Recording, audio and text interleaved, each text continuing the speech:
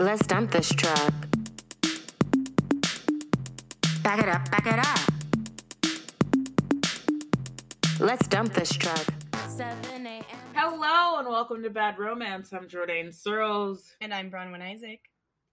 And this week we are doing a movie that, you know, for the most part is pretty good, but in terms of like, we're gonna get very script heavy into the scripts. Like that's really the problem. So this might be like a surprising choice. Yeah, because it's definitely not like a bad romantic comedy. No. That's not how you would define it. Yeah, it's not. But I do feel like there isn't really like a forum for us like culturally to talk about the modern rom-com like as like a full genre, you know what I mean?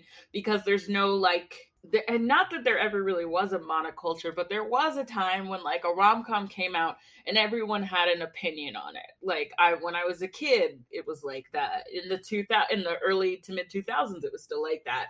And then sometime around the 2010s, it just, I think like post Knocked Up, everybody just stopped caring and stopped talking about it. So I wanted an opportunity to talk about something that's not necessarily bad, but like in terms of where we are as a culture, we probably should be talking about it.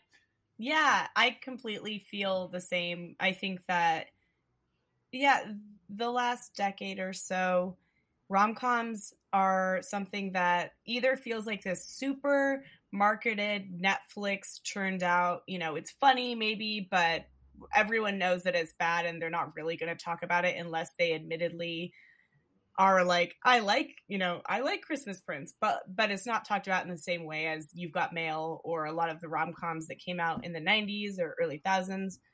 It's not really given the same mainstream look. And by look, I just mean people actually watching it and engaging with it. Yeah. This I'm looking up this movie. It premiered at Outfest in 2019, which is important to point out that I now work for Outfest. I'm a programmer for Outfest. Yeah. So but this was before my time. I wasn't there. So, and distributed by Strand Releasing, and Strand Releasing does like a lot of like, if you were looking for more like strange work or queer work, Strand Releasing is a good place to look. Now I'm just going full programmer here. I haven't even said the name of the movie. The name of the movie is Straight Up, which is written and directed and starring James Sweeney and Katie Findlay, who was most known for a while. She was most known for being in The Killing. I think she's the girl in. I've never watched it. But I did watch all the seasons of Man Seeking Woman with my boyfriend recently, and it's great. And she's in season 3, and she's really, really good in it. And it's such an interesting show because it's called Man Seeking Woman. It's just like about a guy named Josh trying to date, but by the time he does like fall for the girl that he ends up with, played by Katie, there are a bunch of episodes dedicated to her and like what her journey is like in that relationship too, which I thought was really interesting. And Katie brings a lot of that, nuance here too, where it's like, it's obviously a film that's not supposed to focus on her. Like she's the co-lead, but you know what I mean? It's not a movie about her. But she is not the main character. Like the main character is James Sweeney. She is obviously the closest to the second main character because they are on screen the most together. But yeah, she is not the center of it, but she brings so much energy and nuance to it. And I think some of the nuance and we'll get into this. I do think some of the nuance was put in the script there for her. And I do think that James Sweeney wanted her character to be layered, but I think she brought layers that hadn't been fully fleshed out in the script. Yeah, absolutely. The script also has Dana Drury, who I had never seen before, who plays the main characters are like, there's Todd, played by the director, and then there's Rory, played by Katie Findlay, and then there's Dana Drury, who plays Meg, who's like one of Todd's best friends and like a model, and She was one of my favorite parts of the movie. Every single time she opened her mouth, it was great. Oh, She was yeah. great. She was awful. It was great. Like, she was awful in a really realistic way. I mean, obviously, sometimes the lines were cartoonish, but in a way that people can be cartoonish, where, like, she's just, like, very much an LA model. Like, she knows that she can network. She knows that, like, her and her model boyfriend are hot. She kind of gives people compliments that are shady. You know, it's very like, oh, nice choice. And she's not trying to be catty. She just is. And Yeah. And if you watch the show, the HBO show, which I very much used to watch and love, Suburgatory, she's very similar to the character Dahlia in that, where it's like she's supposed to be a dumb blonde, but like it's clear that she is intelligent in a lot of ways, and a lot of the time she's like just not interested in other people as opposed to not understanding them, if that makes sense. Oh, for sure. I feel like the character of Meg, I don't feel like she is haplessly, accidentally, like, poking people's buttons. I think she knows she's doing it. I think she falls in that great space where she's smart enough to know what she's doing, but she's not like a manipulator who's trying to stir the pot. She's just kind of sprinkling things in the pot and, like, seeing what's happening and just vibing. And sometimes I think she's letting people assume things about her because it's easier to do that. But she brought a lot of personality. Also, Randall Park plays Todd's dad. What a weird character. I mean, both of his parents are so weird. Betsy Brandt plays his mom, and she's from Breaking Bad, a show that I have never watched, but I'm sure she's very good on it. And we also have Tracy Thumbs as his therapist, because, you know, we gotta have a Black woman therapist. I've only had one Black woman therapist in like 10 years of therapy, but every person in a movie who is not Black has one.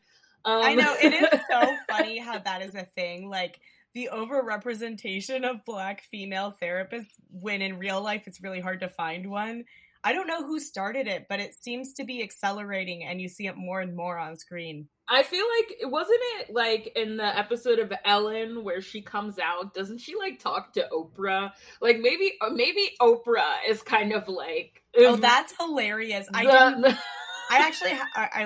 will admit it, I never watched her show at all. Like, no, Ellen's sitcom, which, I mean, now I know that that's good because we all know that she's, like, shitty as a person, but I didn't watch it before.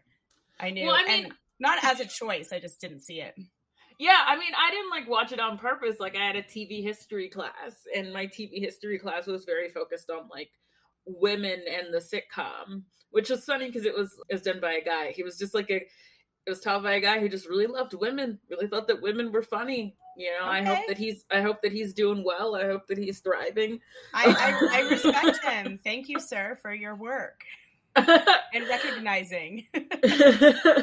Also, we have James Scully playing Ryder, one of the most like annoying and infuriating characters in this, which makes sense because it's the same guy who plays 40 in You. In the Netflix series You, and that took me a minute to make that connection. I was like, why do I know this guy? And then I didn't recognize the actor's actual name, and then I was like, oh, You, okay, I got it. Yeah, well, he has like much shorter hair on You. Like, yeah, he looks really different because like he was on You the same year as this. Like, yeah. So it's funny. It's not even like a time jump. It's just like he's styled so differently, and the context is so different that he doesn't look the same. Yes. So Straight Up is an interesting premise. It's about a guy, Todd, and Todd is worried that he's going to be alone for the rest of his life, and he's talking to his therapist about it, and he has convinced himself that he is alone because he's not actually gay, and that's why he hasn't been able to find the right man. He should be looking for the right woman. And he comes to this conclusion, and his therapist, like, and I feel for all Black women in situations where they have to just like watch a person just be completely delusional and just be like, yeah, this is what it's like. Because that like she's also like a little sarcastic with it. Like, I mean, I'm not a therapist, so I don't know what the right protocol is, but she's just really just chilling and like really just letting him go down this road. She's not overtly encouraging him, and she's definitely not speaking to say what his sexuality is or isn't, but she's just kind of leaving the door open for him to work it all out in front of her, because she's like, okay, he's obviously needs to figure this out for himself. He is gonna talk at me about this. That is kind of my job. I am not gonna like green light everything he's saying, but I'm also not going to fully red light it. So she's just kind of there, and you could just see a lot in her micro expressions. And it's not even that in her micro expression she's like, oh, this guy's definitely just gay and like he's not bi and he's not into women at all. It's just that you can tell that she's tired and she's like, okay, yeah. So much of her like looking at it, she's just like, sure. And like there's a part where she points out that like his parents pay her, which makes me feel like, you know, I feel like that's something, I feel like your parents picking your therapist is really weird when you're not in high school anymore. So I don't know if it's like she was his therapist in high school too, and she's just been with him for so long, and she's just like tired of him and irritated with him or whatever. But it just doesn't seem like, I mean, I feel like I'm just like getting really into the weeds here, but it is weird to be like, your parents just, maybe it's just because I'm not rich. I'm not even middle class, so I don't even really know what that is. Like somebody just like hiring someone. So my interpretation, I mean, I thought it was funny that she says that. I didn't think that they picked her out for him. I think that they just like were like, oh, you need therapy, we'll pay for it. Kind of like, we'll pay for your phone bill, just like we'll Venmo you. I kind of assumed that Todd found her himself, maybe not through a lot of intentionality, but I just assumed like this was the movie's way of telling us that his parents still financially help out. And to me, it was like, because he's having such an existential crisis about like his sexuality and his loneliness and like what he wants, I read it as this is letting us know this is kind of another area where he's not fully on his own. Yeah, I mean, I get that part, but like, I guess it's like you're an adult and you're trying to figure out who you are. And, you know, I'm very intentional when picking therapists. Like, even when I was still like 19, I was still very intentional about it. And this woman, not saying that she's not capable, but like, it's almost like he picked someone specifically who wasn't going to challenge him very much. I don't know. I just feel like it's a bad pairing of therapist and subject. Well, it was really annoying me. Yeah, I agree. I felt like they had a weird, like, I just felt like there was a gulf of experience between them. And the point isn't that you need to go to a therapist who has like all of your life experiences or identities. But I did feel like there was just such a massive gap between how they viewed the world. And I'm saying this, and we do get more of the therapist. Like, she is present in the movie. But I don't know about like her personal life or anything, but you could just sense that they had such different perspectives. And it didn't feel like there are therapy relationships where a therapist is coming from a completely different place as you, but they use that to challenge you and to kind of push your perspective or give you like hopeful outlook of like, actually, have you thought about looking at it this way? But with this, it just felt more like she's like, I don't really get him. Like, and not meaning she's a bad therapist, but just she's like, I cannot relate to what he's talking about. We'll just let him do his thing. Right. And it's like, I get that this is a comedy. Like, I feel like I'm being really, but it's like, this is such a serious thing that he's dealing with. And I know that it's supposed to be funny, but I spent most of the movie, like, honestly, like very troubled by his whole thing. No, I mean, and I do think the movie wanted that. Like, I do think the movie wanted to be funny about some pretty dark, heavy neuroses. Like, that was how I interpreted it, is like, no, this is like, this movie is actually exploring loneliness and confusion and sexuality in ways that are real, but it is still funny. Like, you're still allowed to laugh. You don't have to cry, kind of in that space that's hard to pull off. The like the rom-com dramedy kind of thing. Yeah. Romedy. Romedy. Romedy. So he's like, I after the therapist scene, because that's like the opening is like him talking to his therapist. He meets up with Ryder and Meg at the diner that they go to, and he's telling them that he's going to try to date women. But I thought this was really funny, and the movie has a lot of good dialogue. Like, there's a lot of very clever, funny dialogue in this movie. But he's talking about how he thinks maybe he's not gay, he was just socialized to be gay. And I just love that there was kind of this flipping of that narrative, you know? Yeah. Like, and I felt like this movie pulled that off, where he's like, yeah, I mean, people were calling me, you know, the F word on the playground as a kid. So, and, you know, like, I can't remember what example he used, you know, like, I like Barbara Streisand. So yeah, like, of course I was raised to be gay, but maybe I'm not gay. And I thought that was funny. And of course his friends are just like, what the hell are you talking about? Like, they're like, you're at Kinsey 6. This is not a thing. I love these people, like, that are in our age group talking about the Kinsey scale. like everybody knows what their number is. Everybody knows what potential numbers are. It made me feel like, I guess I should do some reading on this, because I never think about this at all. I know. I feel like I haven't thought about that since, like, for like 10 years. Yeah, because there was like 10 years ago, people talked about it a lot. Yeah, there was like a movie that, like, when Liam Neeson played Kinsey, and I remember thinking about it then, and then that was like the last time. That was like 2005 or something. So he's lonely. Also, his job is he's a professional house sitter, and so he just, like, drives around to LA, watches people's houses, cleans them, organizes their closets, and he also has a house. Like, does he live in a I couldn't figure, is that a house that he lives in?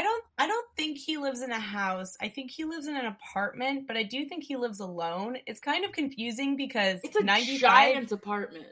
Yeah, like 95% of the movie is him house sitting. So I was very unclear on where he actually lived. Yeah, I think that was kind of one of the things with the movie is, like, I felt like that added to this element of him not really knowing who he was, is he's not even grounded in a home because his job is taking him all over the city to just, like, live other people's lives.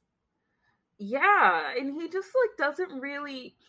Well, the only time that I figured, oh, he must live here is when Rory moves in, because then, like, I mean, she's in all the other houses that he stays at, but then there's one place where they seem to, like, keep on coming back to, and I guess that's true. Yeah, that must be his house. But yeah, you're right. That place is giant, and even if you are a professional house sitter, you don't make that much money.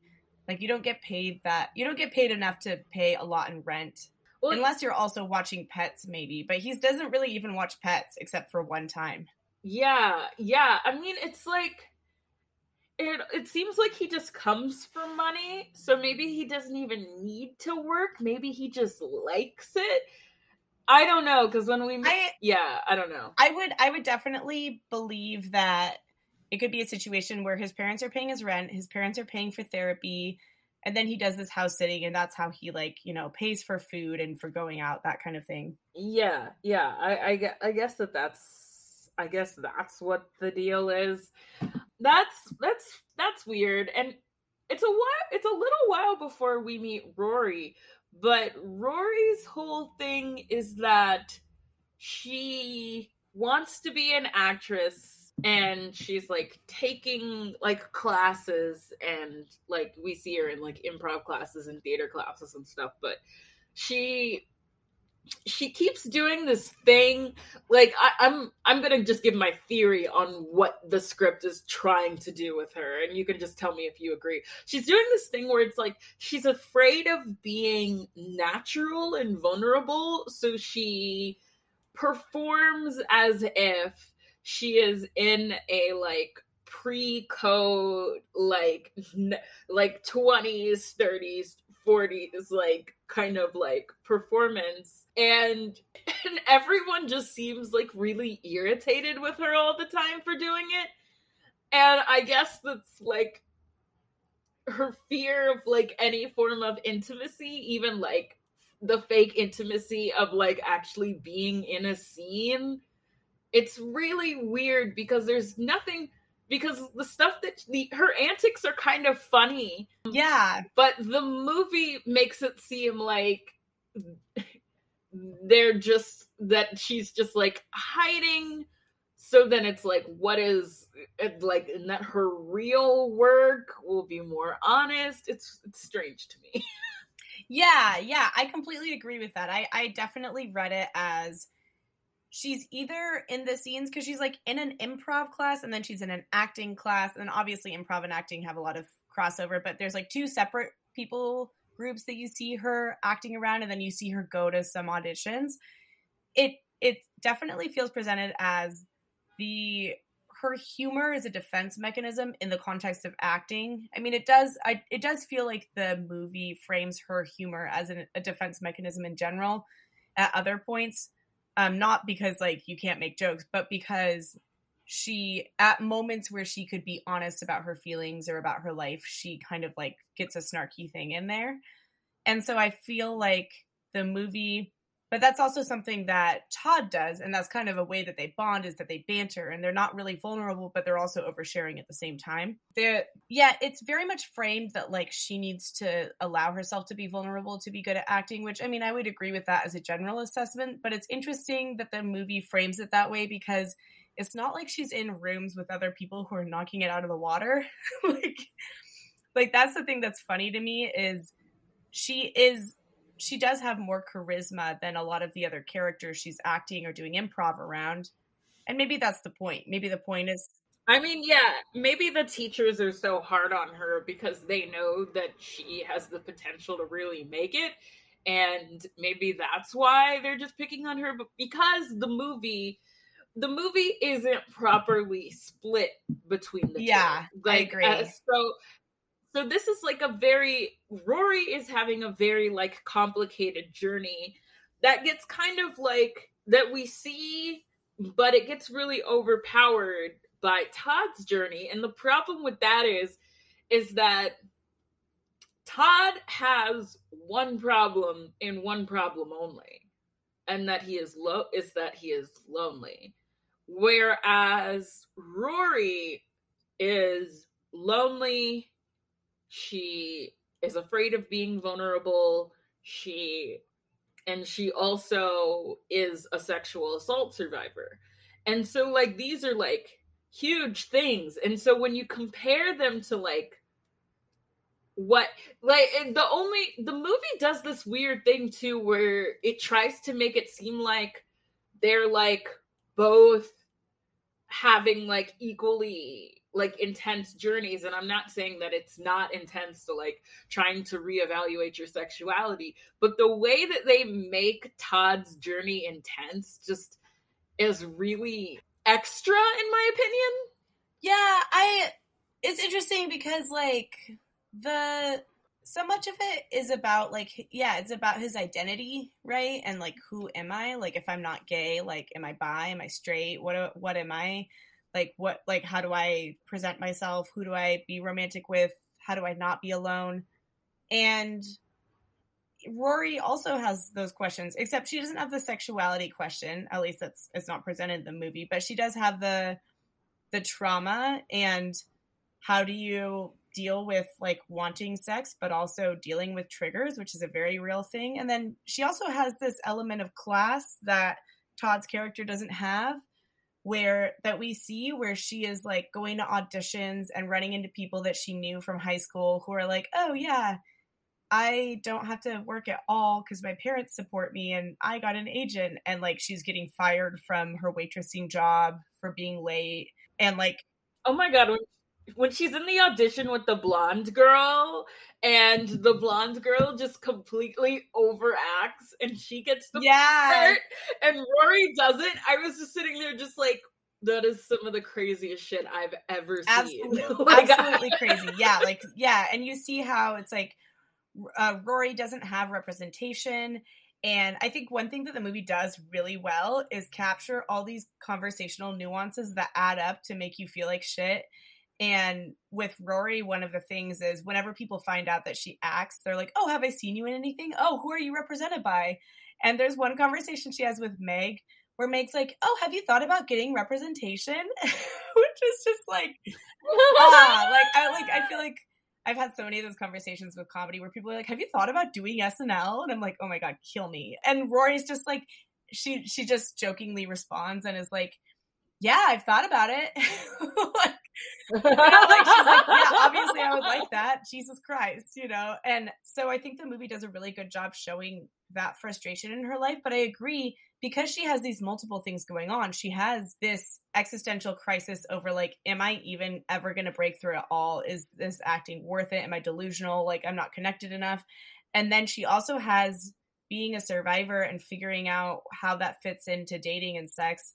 And then just general loneliness, whereas Todd's character has the loneliness and sexuality piece. But because he doesn't really have the same level of like career aspirations or sexual trauma, I agree, it feels uneven. That was my long way of saying it feels uneven. Yeah. Because like it's a movie where we don't actually know what the protagonist needs. Like, we know what he wants, which is like companionship, but we don't know what he needs. He doesn't know what he needs. It's hard to know like where he's going. I mean, the thing about the rom-com, and I feel like male writers, like contemporary male writers, run into this all the time, is that like it's not just about falling in love with someone else, it's also about like falling in love with yourself and figuring out who you are. And I don't really think that Todd does that. And we don't really get to know him as well as I think we should, just considering how much time we spend with him. And I need to get to the other issue with Todd's storyline, and it's Ryder. Oh, yeah. What? This man is a menace. This man, he just spends the entire movie. This is your friend. This is supposed to be your friend. He just spends the entire movie just telling Todd, you're gay. You're gay. Why are you exploring this? You're gay. You're not bisexual. You're not straight. You're gay. And it's like, okay, he has said this multiple times, but he just keeps on like ramping it up, and he just like he's so aggressive about it that it just like it's kind of like I wouldn't talk to this person anymore. Yeah, like there's one, it really comes to a head in one scene when Ryder is like, your internalized homophobia is pushing gay men back. And then he goes, and I know you're not bisexual. I've dated bisexual men and you're not. Like, he's basically just like, you are self-hating and you need to figure it out. And my thing is, even if that is true, right? Say that is true. Say that the whole reason Todd is going through this journey is because he does have internalized homophobia and he doesn't want to be gay because it's hard to be gay. And if that's true, then what he needs is space to figure that out, and like support and understanding from other people who know what it feels like to deal with, stigma and stereotypes and everything. He doesn't need somebody to yell at him and blame him for the fact that the world is hateful or that the world is ignorant. Yeah. And so I felt like it was kind of like Ryder's trauma around coming out mashing heads with Todd's uncertainty. And that was what I saw, was like Ryder's like, I didn't go through all what I went through for you to like waffle. And it's like, well, this isn't your story. This isn't your sexuality. And I actually liked that Ryder was in this movie, because I do feel like this dynamic showed a specific thing that happens inside the queer community where, because there's so much personal experience and trauma around coming out and defining yourself, sometimes that gets thrown onto other people and gatekeeps other people's sexualities in ways that aren't actually useful. And so I felt like Ryder's character was like a really good example of that. It's like, no, maybe Todd is bi. Why are you mad? Yeah, it reminded me a lot because he also kind of like frames it as like it's irresponsible for you to date women and like disappoint them and like lead them on, as if like dating isn't just a bunch of like trial and error in the first place. It reminded me of I God. I mean, hopefully I'm not going to get any flack for this. I do not like I May Destroy You. I like what it was trying to do. I respect it. There are some episodes that I like. One of the things that really bothered me about I May Destroy You is there is a gay character in it who sleeps with a woman, and it is treated like this giant betrayal, like he like violated her consent by not telling her that he had slept with men before, and just like taking it so personally. And I just, maybe it's just because like I realized that I liked girls when I was 13 years old, and I was just like, this is normal and this is fine. You know, I like guys, I like girls, I like everybody. I like non-binary people. Like it's fine. So it's just so weird to like treat it like every relationship is like a test run for long-term commitment, and that you have a responsibility to like be absolutely sure when you're fooling around with someone, which is just, it's just not, it doesn't make any sense. Yeah, it doesn't yeah, make any and sense. I think that is a really interesting thing, because I feel like the reaction from Ryder in this and the reaction from the characters in I May Destroy You, it felt like they were equating going on some dates or sleeping with someone to like marrying someone and secretly, like marrying someone when you know that you're gay and like cheating on them the whole time and like lying to them. You know, like those aren't the same thing. Exactly. And that's what it feels like. It's like, Yeah. Don't lie to this woman. And it's like, well, you're not lying to a woman if you want to hook up. Now, if you start a relationship and you deny that you are bisexual, or that you deny that you're gay and you're trying this out to see if you are, then yeah, that's not fair to your partner for other reasons. Just the like element of honesty, you know. But yeah, to equate like hooking up or exploring with this massive betrayal, which is also a complicated thing to unpack, because, you know, a lot of the reason that happens is because of homophobia, is, yeah, it's a false equivalence. And I think a lot of these narratives are very much erasing bisexuality or pansexuality or any non-monosexuality. You know, it's very much like, you're gay, you're lesbian, you're straight. And it's like, well, a lot of people are in the middle there. So. Yeah, exactly. And I mean, like, and they're like, you know, I couldn't stop thinking about Chasing Amy watching this, mostly because, you know, Chasing Amy, saw some people writing every once in a while. Chasing Amy is a movie that people on the internet love to, like, get in a fight about every couple months. Like, it's a movie from 1997, and people get so heated, and I get heated just because people can't just be like, it was 1997, evaluate it as something that came out in 1997, and stop giving me a motherfucking headache. But like a great way to like explain that like it's not as backwards as people pretend like it is this whole thing between Ryder and Todd is like very similar to what Alyssa's going through in that film, when her entire community is lesbian women and they make zines and they make comics together and they go out together, and she has to deal with the fact that they feel betrayed by her exploring something with a man. Like, she never says that she is bisexual. She never really like, you know, she just falls in love and she goes for that. And it's like, it is okay for her to try to figure out whether or not she is bisexual. Maybe she's not bisexual. Maybe she just loves this one guy. Or maybe it's like a situation where he's so different. He's so like, because it's Ben Affleck. So it's like one of the most masculine guys that you can think of. And I don't mean that in an attractive way. Yeah. Oh, you know what I mean? Like, and so like, yeah, no, he doesn't have, he's not a man where if you are a woman who's into women, you're like, oh yeah, and him. Like, so it like, if if she's into him, then okay, what is it that's going on? Yeah, not even I, like, and I've dated a lot of men in my life. I would never go near Ben Affleck. He's just like a kind of man that just like would exhaust me. He looks exhausting. He just seems like stressful. I mean, he's from Boston, isn't he? Yeah, like this is like, yeah, I'll leave that there. Yeah.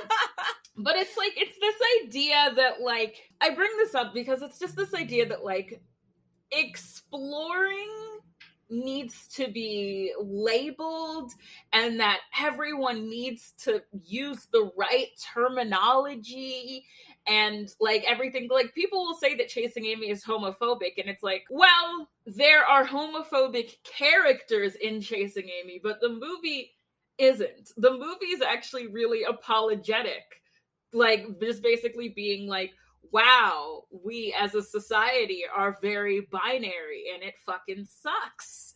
And like, and so it's like, I just can't imagine watching that movie and like coming away with the idea that like it's saying that like bisexuality isn't real, or that like gay people aren't welcoming, or that like straight people, and like it's like, they just talked like how people talk, and they're just trying to figure shit out. Can people figure shit out? Can you like let it be? Like when Todd is with Rory in this movie, like it's not a situation where he's like disrespecting her. It's not like a Shake and Deep D on Love is Blind situation where he's like he's pretending to be committed, but he's just talking shit everywhere else. So fuck Shake over here. We hate Shake here.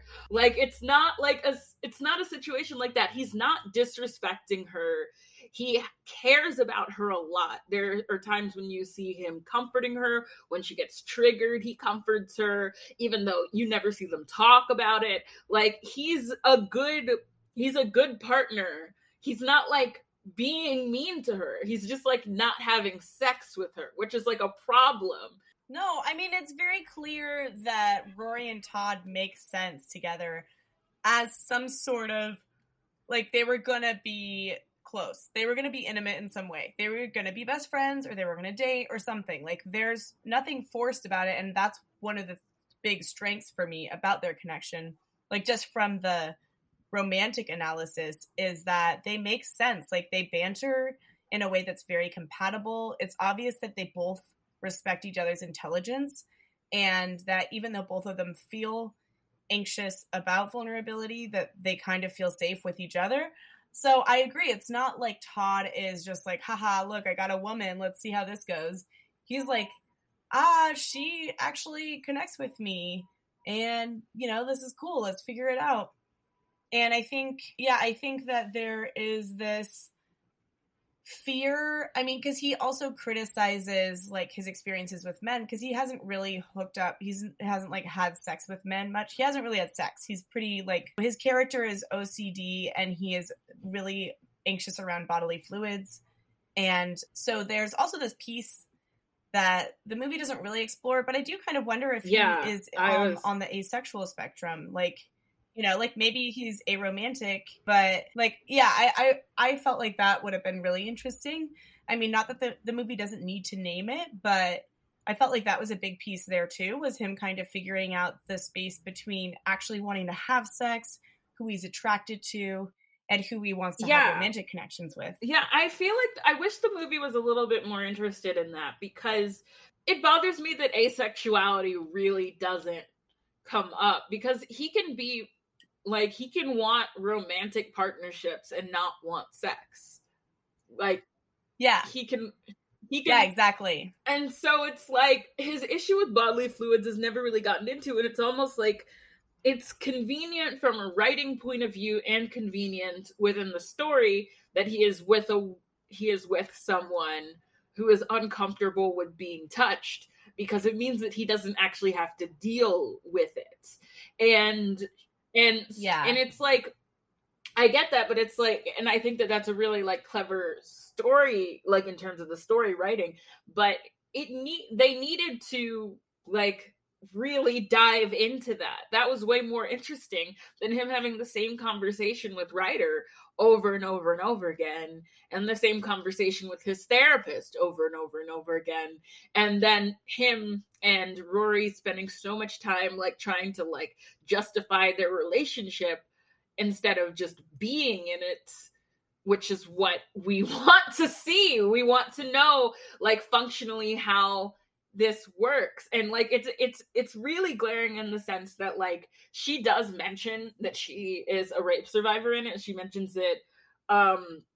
She makes a rape joke and in one of her classes, and people were like shitty about it. And she was just like, well, you know, I've actually been raped, so shut up. Which is something that I have felt so hard so many times. Shout out to that scene. I really Yeah, I loved that scene. Like where it did such a good job. There was this woman who tries to like kind of police Rory on the joke she can make, and she's like, I have a friend who was raped.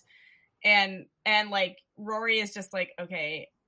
Like, and the woman's just like lecturing her about how it's insensitive, and Rory's like, yeah, I mean, I experienced this. So I think that's such a really real thing, and the movie does a great job of just showing those kinds of moments of like someone else telling you can't make a joke about something you've been through. Like what's I think so frustrating about this movie is that like I relate a lot to Rory, especially in the ways that she uses humor to like hide the stuff that she's dealing with, and the way, you know, how she, you know, just talks her way out of being emotional and vulnerable with people, and like will get bogged down with like just like weird details and things. Like she's like trying to lead away, like that's all like really interesting stuff. Oh yeah, I completely agree. And like it just makes it even more frustrating that like it seems to me that Todd is so like self-involved that he doesn't really like, he takes care of her in the ways that he knows how, but he doesn't. For sure. So like you know, props to him for that, but like because he's kind of self-centered, she's just like going through this shit that he never really has to deal with. And yeah, there's like this, there's a bit of a Seth Cohen thing almost going on at points, right? Where he is circling around this one question that is ultimately about himself. And so even though he really does love her, and like they do say that they love each other, and like they meet in a library because she thinks he's working there. And then basically from there, they just like spend days together, and then they quickly start dating. And most of the movie is just them having conversations with each other. And then a few scenes of them going to parties where Ryder is like, this is bullshit, and Meg is just kind of making jokes. But most of the movie is just them hanging out. And yeah, it's interesting because it's clear that Todd loves her and she loves him.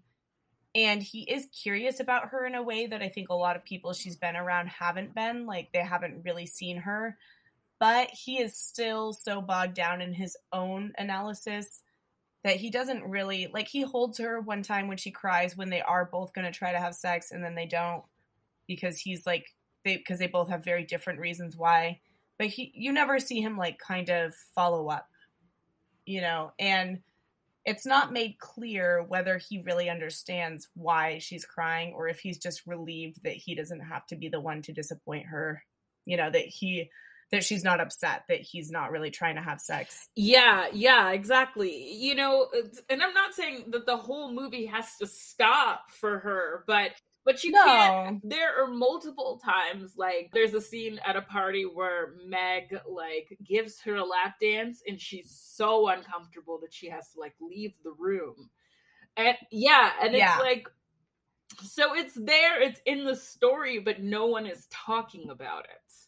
And I really wanted to know, I just wanted, like, honestly, one exchange could have done a lot of heavy lifting with this. One exchange, absolutely. You know, between her and Todd. Or even if she had said something to Meg, or, like, just something so that we know a little bit more of where she's at.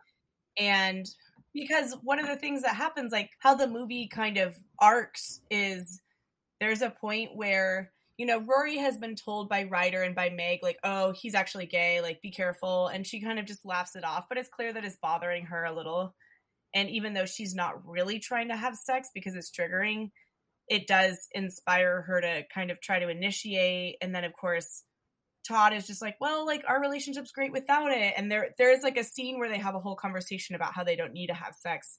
And I really like that scene. Yeah. And again, I think if the movie had been willing to explore the idea of asexuality or even just like actually naming her trauma, then that scene would have even held more water because it was getting so close to that. But then what happens is Rory hears other people talk about how he's actually gay. And so then she's like feeling insecure and she tries to initiate sex and it just doesn't happen. And then she's just like, I can't do this anymore. And one of the things that's constant throughout the movie is that they don't want kids. And like neither of them really want kids or marriage. And so it's like, well, we don't want that stuff. So it's fine if we don't have sex.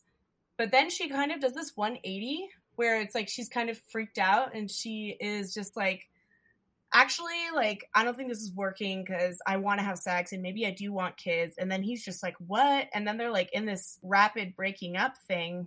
And it's not that that wouldn't happen. That is something that could happen. But I think this is a situation where we as the viewers, we're missing a lot of information about her. So I personally didn't understand, like, if she meant that or not. Yeah. You know, like, was that coming out of her anxiety or was that actually how she felt? Yeah, it's really hard to know. It seems like, and it's also hard to know, like, because nobody really talks about it. Nobody knows, like, when the assault happened.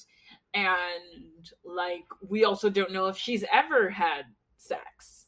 We don't know that either. And so, and also, like, we don't get to meet anyone in her life. She's constantly talking on the phone to someone, but I don't know who is she talking to? I mean, she's leaving messages. Nobody's actually talking to her. I thought they were for her brother because at one point she talks about how her brother pretty much raised her, but then he has been dealing with addiction and kind of MIA. So I assumed it was her brother, but it could have been her mom. Yeah, maybe it was.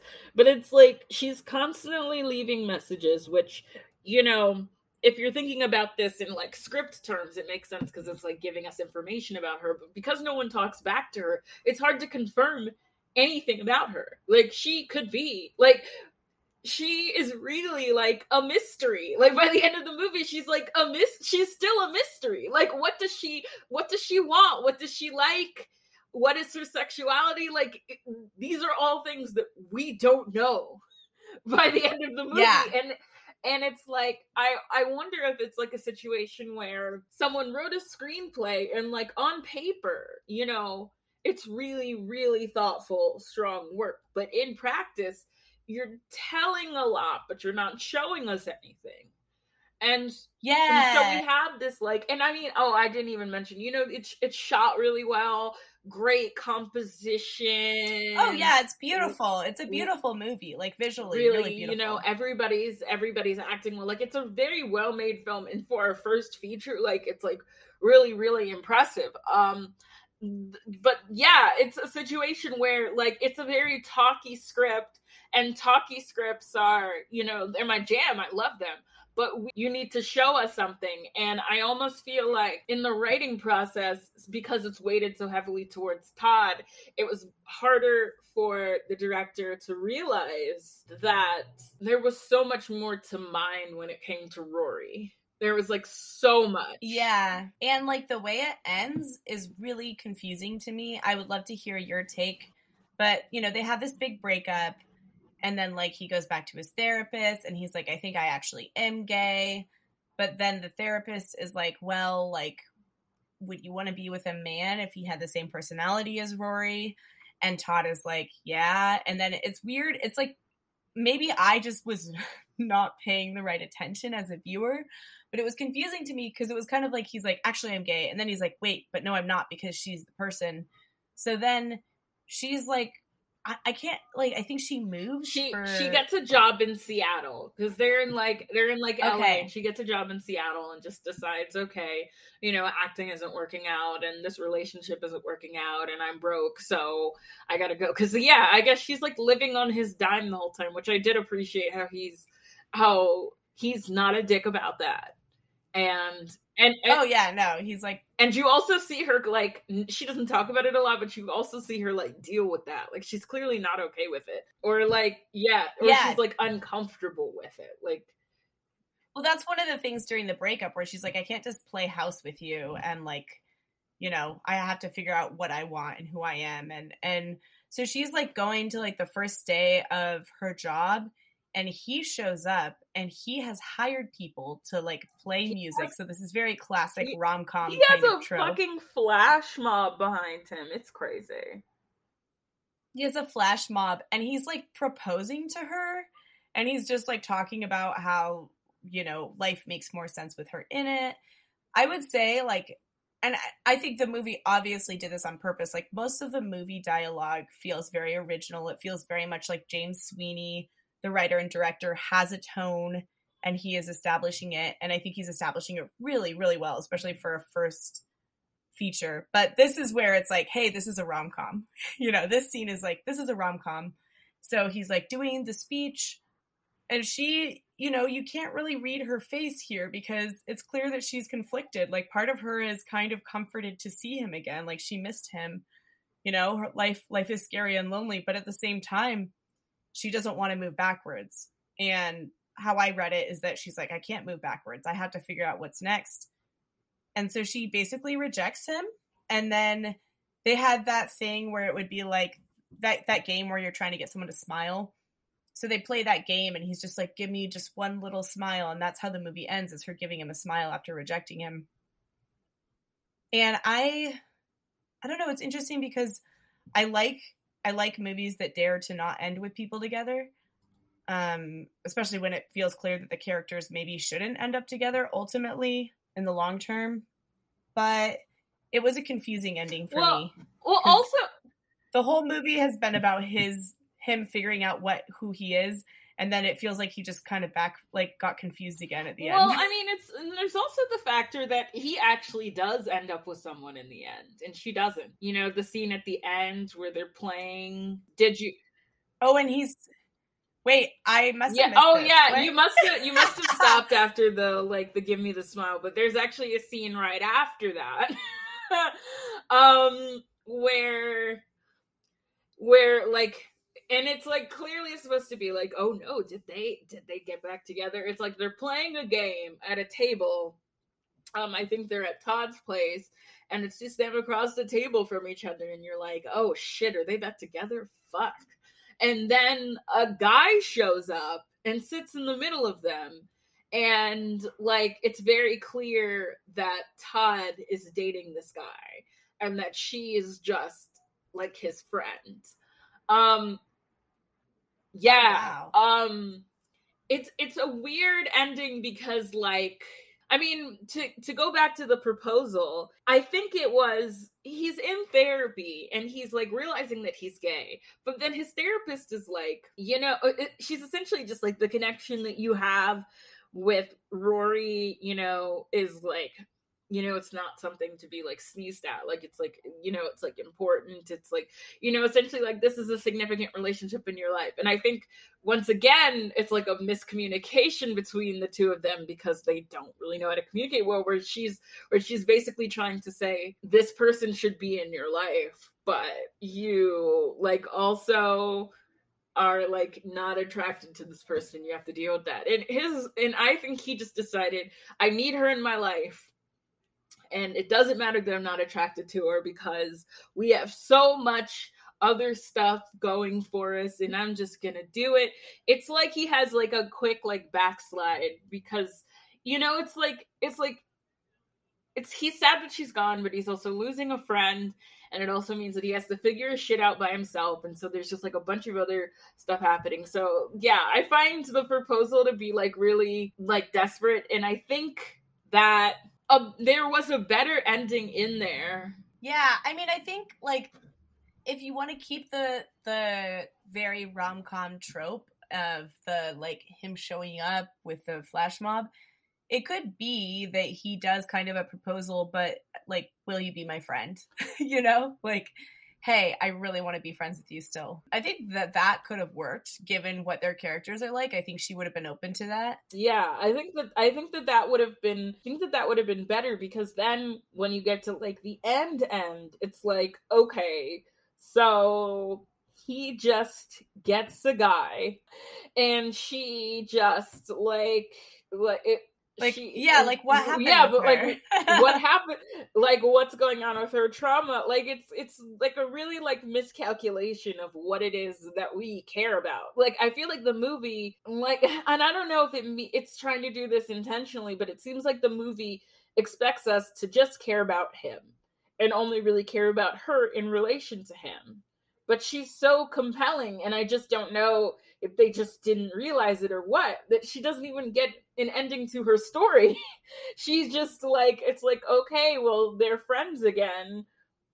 Cool. But what about her job? Is she still, what about her acting? What about like all of these other things? It's really, I think the ending, because like so much of this movie, I think is really solid in terms of like filmmaking. It's like a cut above a lot of the movies that we've talked about here. But like that ending just felt like a big miscalculation for me. And that was when I like texted you and it was like, I feel like we should talk about this because this is great. Because I also wanted like to know that I wasn't overreacting. Like, this is weird, right? No, not at all. I'm glad that you recommended this movie because like we've said, I really liked it, and I really hope that James Sweeney makes more movies because the fact that this is his first, just, I feel like I would love to see what he continues to make. But also, yeah, this part fell off for me, and I wanted a lot more about Rory. And I wouldn't want more about Rory if she wasn't well written to a point, right? Like, I wouldn't care if she wasn't well written and acted to a point where it was like, okay, where's the rest of this? Yeah, man. Really love Katie Findlay. Like, so, yeah. She's great. I mean, so for this movie, I mean, you should definitely watch it because it's definitely worth watching. And, you know, you can look at the ending and see how you feel about it or, you know, the whole thing. And but if you don't want to watch this movie or you watch this movie and you want to see more Katie Findlay, I would say definitely watch Man Seeking Woman. I mean, you could just watch season 3 if you want to, but you should really just watch the whole thing.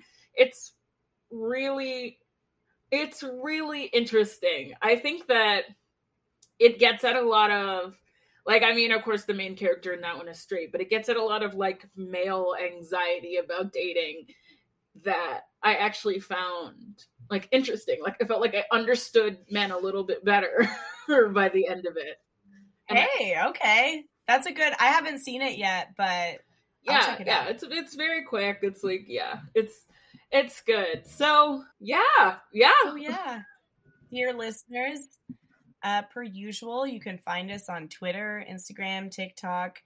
We love positive reviews. If you have positive things or stars to say or give, we have a Patreon with lots of bonus episodes. We cover How I Met Your Mother, The OC, young adult movies, erotic thrillers. And I'm Bronwyn Isaac. I'm Jordan Searles. Bye. Yeah, back it up. Let's dump this truck. Yeah, back it up. Yeah, let's dump this truck.